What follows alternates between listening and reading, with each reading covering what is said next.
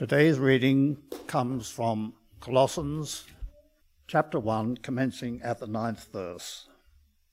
For this reason, since the day we heard of it, we have not ceased praying for you and asking that you may be filled with the knowledge of God's will in all spiritual wisdom and understanding, so that you may lead lives worthy of the Lord, fully pleasing to him, as you bear fruit in every good work, and as you grow in the knowledge of God. May you be made strong with all the strength that comes from his glorious power, and may you be prepared to endure everything with patience, while joyfully giving thanks to the Father, who has enabled you to share in the inheritance of the saints in the light. He has rescued us from the power of darkness and transferred us into the kingdom of his beloved Son, in whom we have redemption, the forgiveness of sins. He is the image of the invisible God, the firstborn of all creation, for in him all things in heaven and on earth were created, things visible and invisible, whether thrones or dominions, or rulers, or powers. All things have been created through him and for him. He himself is before all things, and in him all things hold together. He is the head of the body, the church. He is the beginning, the firstborn from the dead, so that he might come to have first place in everything. For in him all the fullness of God was pleased to dwell, and through him God was pleased to reconcile to himself all things, whether on earth or in heaven, made by making peace through the blood of his cross. Hear the word of the Lord. Thanks be to God. This morning we continue in Colossians. You may notice that we're kind of inching forward through these passages. One of the reasons that we're inching forward is there's often, you guys don't like 40, 50-minute sermons, and there's lots to cover. There's lots for us to really gather from this passage, and so I'd love for you to open up your Bible. If you've got one of the red Bibles there, we're on page 956. So if you can have Scripture before you as we're going through it. This morning we're continuing. We looked at verses 9, that little section at the start last week. This week we're continuing through right to verse 20, and the week following there's going to be a little bit of an overlap as well, as we just unpack some of the things that God has for us in Colossians. Colossians was a letter written to the church that was growing and being established, and it was written to give them a really strong framework to grow up in the faith that they had, so that they would be sustained and life-giving for many years to come. And so Colossians has the kind of material in it that we need to grow as a church and to grow in faith. Before we get stuck into this passage, I've got a question for you this morning. In this passage, it talks about this word preeminent. The eminent person is generally the person with the foremost knowledge, the expert. The preeminent is the first among equals, so the one above everyone else. When it comes to food, who is the eminent or the preeminent person that you go to? Who's your expert? Ottolenghi? Google? Does anyone have a favourite chef or cook that I need to go? He goes, yeah, that's well said. You're going to get fed well. Yeah. Well, what about gardening? Who do you read? Yes. If you need to fix a door. See, YouTube has become the preeminent expert on a lot of things. I used to have a DIY book that I'd consult on various things. Now it's whoever's produced the best video on a topic on YouTube. What about if you're thinking about the world that we live in, animals and plants, and who's an expert on that? Yeah, David Attenborough, I don't really like him that much, but maybe I'm... there's reasons behind that. What about sport? Well, what about cricket? There's probably a few of you watching cricket at the moment. Who do you like to listen to on cricket? There we go. What about football? No? Well, what about music? We often have in our head ideas of who is the expert on a certain topic.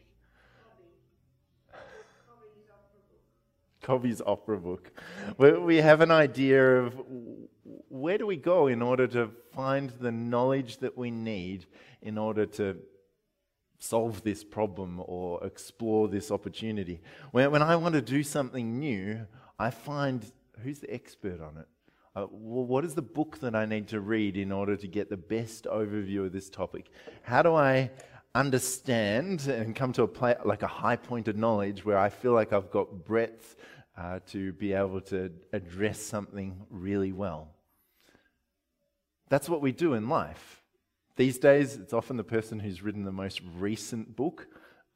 Let's face it, if someone's done an infographic and it's convincing, I consider them to be an expert, even if their knowledge is not right and you have that disintegrated by someone else a little bit later. Well, we have perceptions and ideas around what an expert might look like. Sometimes, growing up, your parents are experts until they're not, and there's a period of time where they're not experts, and then they are again, maybe. But who are the experts that we go to? Who are the preeminent ones in terms of thinking?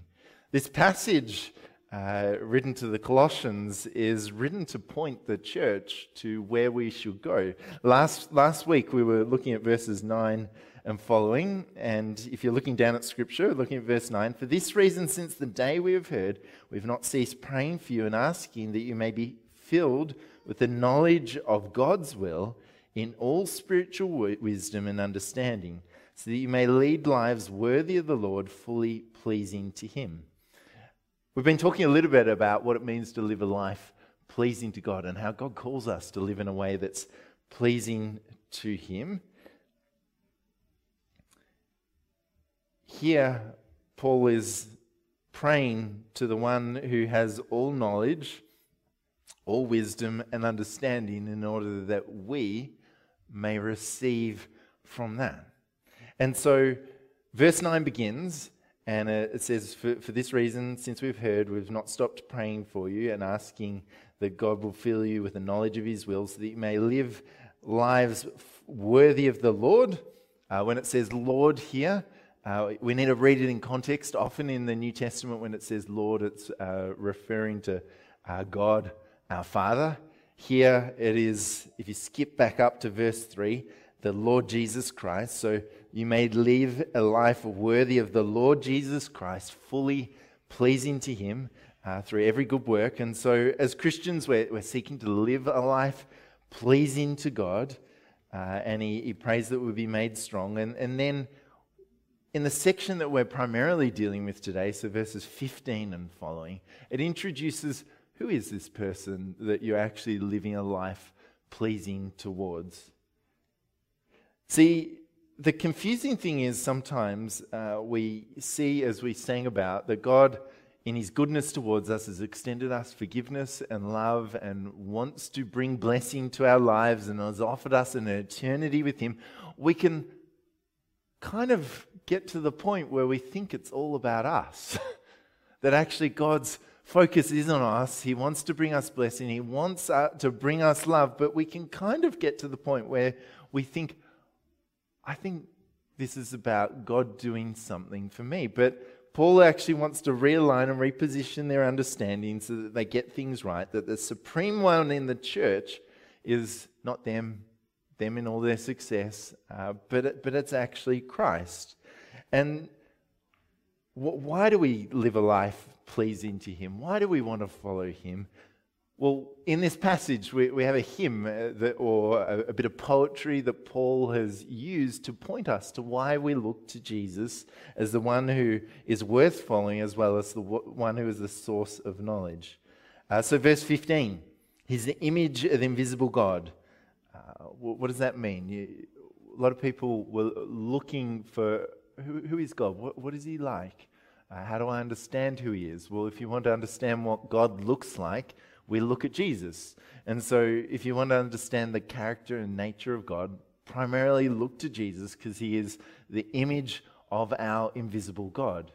That is, you can understand his love and his care for people, his purpose as you look to Jesus. It's found in Jesus. All of Scripture points us, Old Testament and New, points us towards Jesus. Why? Because Jesus reveals to us what God looks like.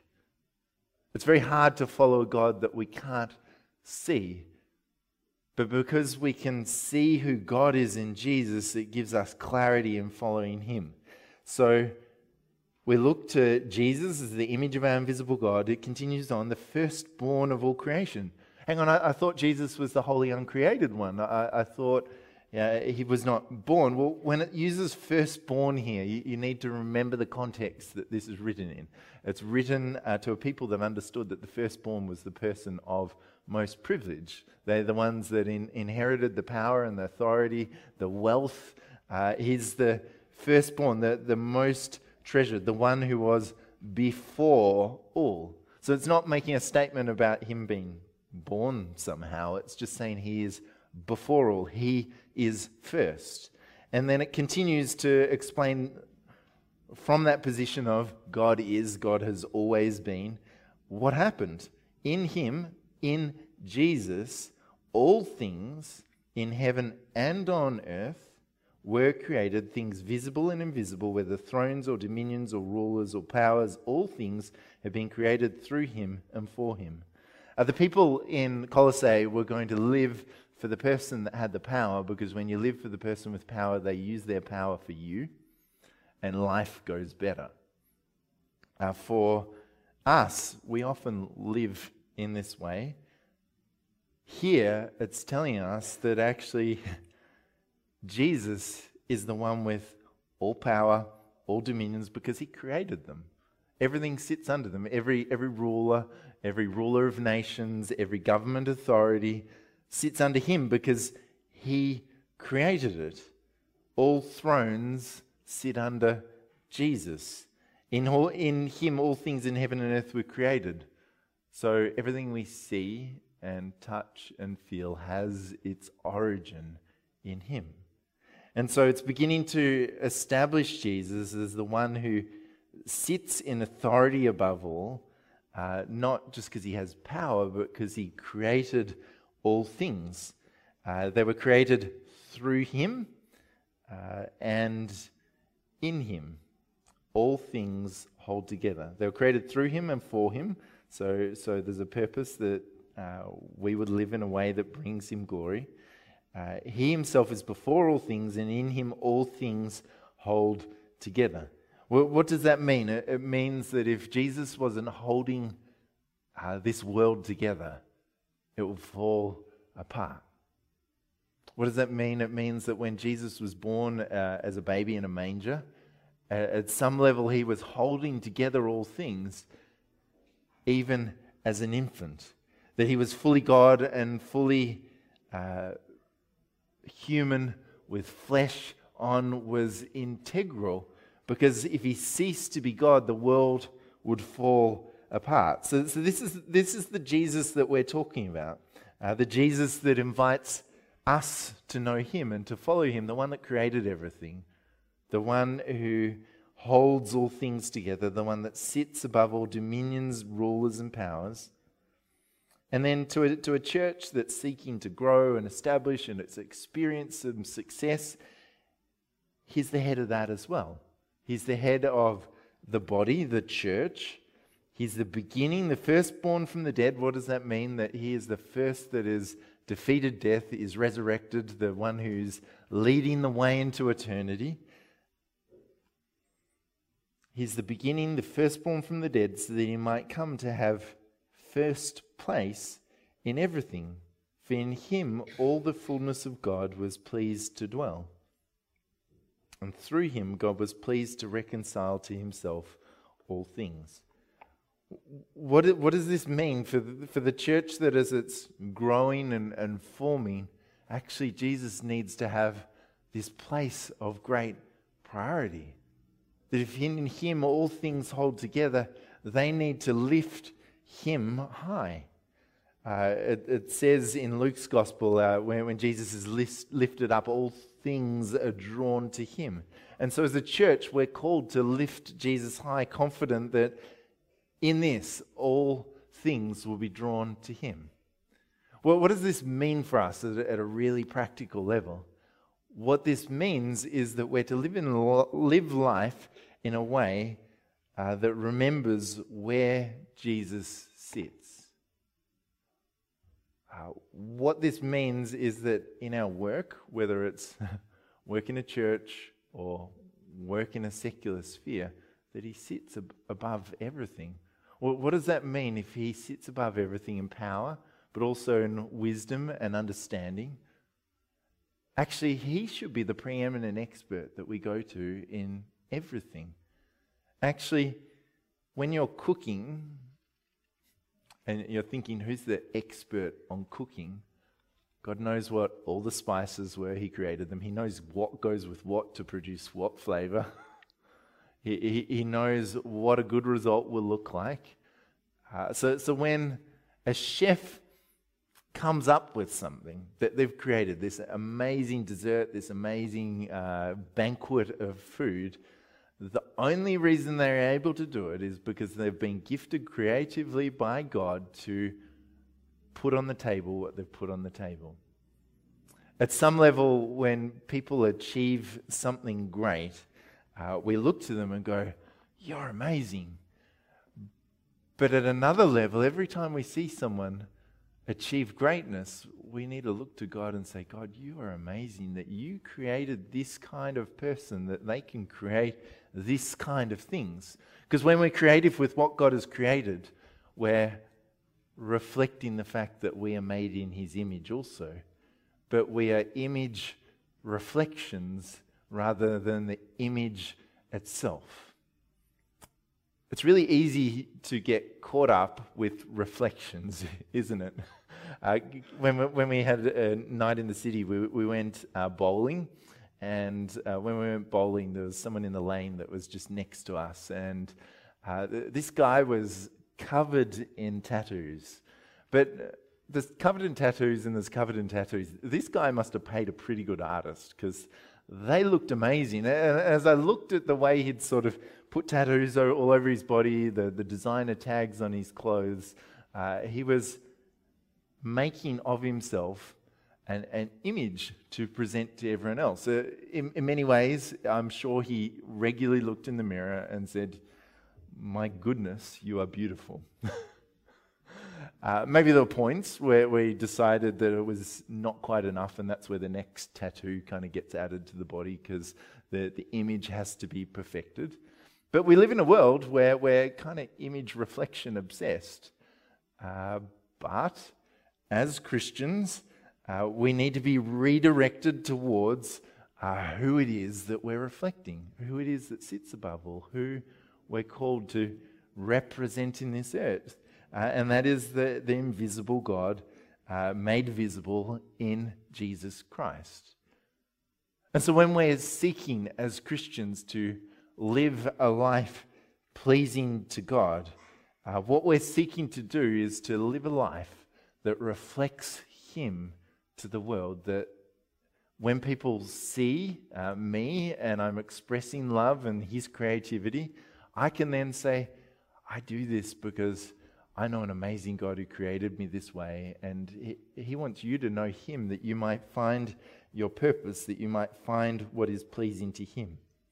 Why do we go to him? To fulfill verse 9, that we may be filled with knowledge of God's will in all spiritual wisdom and understanding. If he created everything, he understands how it works.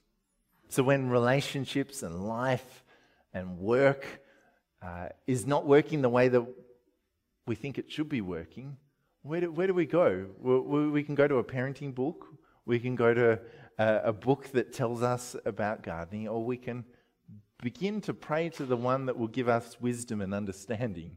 And you know what? Sometimes he might lead us to this book or that book and say, Randall, this is my expert on this. You need to read this because this person has revelation from me that you need to understand about the way the people and the world works. But sometimes he'll inspire us ourselves with a particular knowledge that we need for our situation to be unlocked. And if God, in all his goodness, reigns above all and he wants us to live in a life pleasing, he is a God of love, then he actually has good prepared and planned for us. So why do we go to him? Because we know that he sees it and he understands it better than anyone else and is able to navigate the complexity of our life and our challenges better than anyone else. And so when we as Christians look for understanding, we need to see that word for what it is. To get understanding means you need to stand under. And who do we stand under? It is the one that is the supreme one, the image of the invisible God. I'm just going to read it again, and I want you to be captured. If you've got it open before you, don't look at it. Just close your eyes and think on who it is that has invited us to know him. He is the image of the invisible God, the firstborn of all creation. In him, all things in heaven and on earth were created, things visible and invisible, whether thrones or dominions or rulers or powers or things have been created through him and for him. He himself is before all things, and in him all things hold together. He is the head of the body, the church. He is the beginning, the firstborn from the dead, so that he might come to have first place in everything. For in him all the fullness of God was pleased to dwell, and through him God was pleased to reconcile to himself all things, whether on earth or in heaven, by making peace through the blood of his cross. This is who wants us to know him. When you're in a room with important people, and the important people take interest in you, you feel pretty important, don't you? When important people are asking you questions, when an important person calls you up, you feel a little bit nervous because you don't want to say anything wrong or do anything wrong. But when they pursue friendship with you, it makes you feel really significant. And important people often have a unique ability of making other people feel really special. And it partly comes from the wealth of power that they hold. And when they use that well, it can make others feel really special. Do you know the preeminent one? The most high expert, the one with the most power over all rulers and authorities, loves and pursues you. Wants you to live in a way that is pleasing to him because he knows that that is best for you, because he wants the best for you, because he is the expert that sits above the world, and he is extending life to you. That you would live in a way that is pleasing to him, that his pleasure would be brought to others. Isn't that amazing that the world's foremost expert, the firstborn of all creation, the one who has always been, is interested in us, and not just because he can give something to us, but because he wants us to partner with him to see the world changed. That's amazing that God chose you, that God chose me to partner with him and see the world changed as a result. Now, the easy trap in that is when you get good at something, you can begin to think it's about you. When we're good at something, we think, oh, I'm just good at this. And the necessary correction is for Jesus always to be exalted as the one who is before, the one who is above, the one who is supreme. And the way we find that we've understood that is when we hit a challenge that we don't think we can solve ourselves, where do we turn? To God. When we hit something that even we think we're really good at, who do we talk to? We talk to God about it. How is God revealed to us as Jesus Christ, our Lord, who brings life to us, who wants to reconcile not just people, but all things. And so God has in view the one who created all things. So when we think of our world, God cares about the environment. He cares about the world that we live in. He cares about the people. He cares about the animals. He cares about all things being reconciled to the original intention that He had for them when He designed them. And so that's why we as a church need to look to Jesus, who is the preeminent one, and seek for Him to have that throne of authority in our hearts. What that begins to look like in our lives is as I said, we need to, before all things, come to Him and say, God, give me wisdom, and trust in that prayer that whether you're cooking, whether you're gardening, whether you're working, whether you're studying, whether you're evangelizing, whether you're doing anything, He'll give you the wisdom that you need in order to live in a way that is pleasing to Him. Let's come before Him and invite Him to strengthen us and empower us for that. And as we do that, let's do it with the confidence that actually He wants to fill us. The first person in whom the fullness of God was pleased to dwell was Jesus. When He ascended to heaven, He sent His Spirit to live in us, that we would know God's fullness as well, and through that fullness be able to, as we live with Him, live in a way that is pleasing. So let's pray. Jesus, we look to You as the one who is preeminent, and we realize that is very counter-cultural, challenging idea that there will be one who is above all, one who reigns, one who has the most wisdom and understanding. The one is worthy of power and worship. Father, forgive us for when we have not lifted high Your Son Jesus. Jesus, forgive us for when we've lifted high people before You, problems. Forgive us for when we've lifted high ourselves. Lord, lead each of us to a place of humility where we love You and trust You and fully appreciate who You are and how You call us as Your people to live in a way that is pleasing to You, that Your kingdom will be extended. Jesus, we look to You as a good King, a good Savior, the one who pursues us and has good prepared not only for us, but to do through us. We pray that You would re-establish Your reign in our hearts. Teach us to reorient our lives around that. And continually remind us, Lord, in fresh ways, the way that You're wanting to give us hope, a future, joy, peace, understanding. And thank You, Jesus, that as we hit challenges in life, You're the one that holds all things together. And so, Lord, we bring before You the burdens that we carry in life, and we lay them at the foot of Your throne. And there may be some burdens that you are carrying as a person at the moment, some things that are causing you stress and anxiety. I just want you, in Your own words, just quietly before Jesus, say, Jesus, I lay this at the foot of Your throne.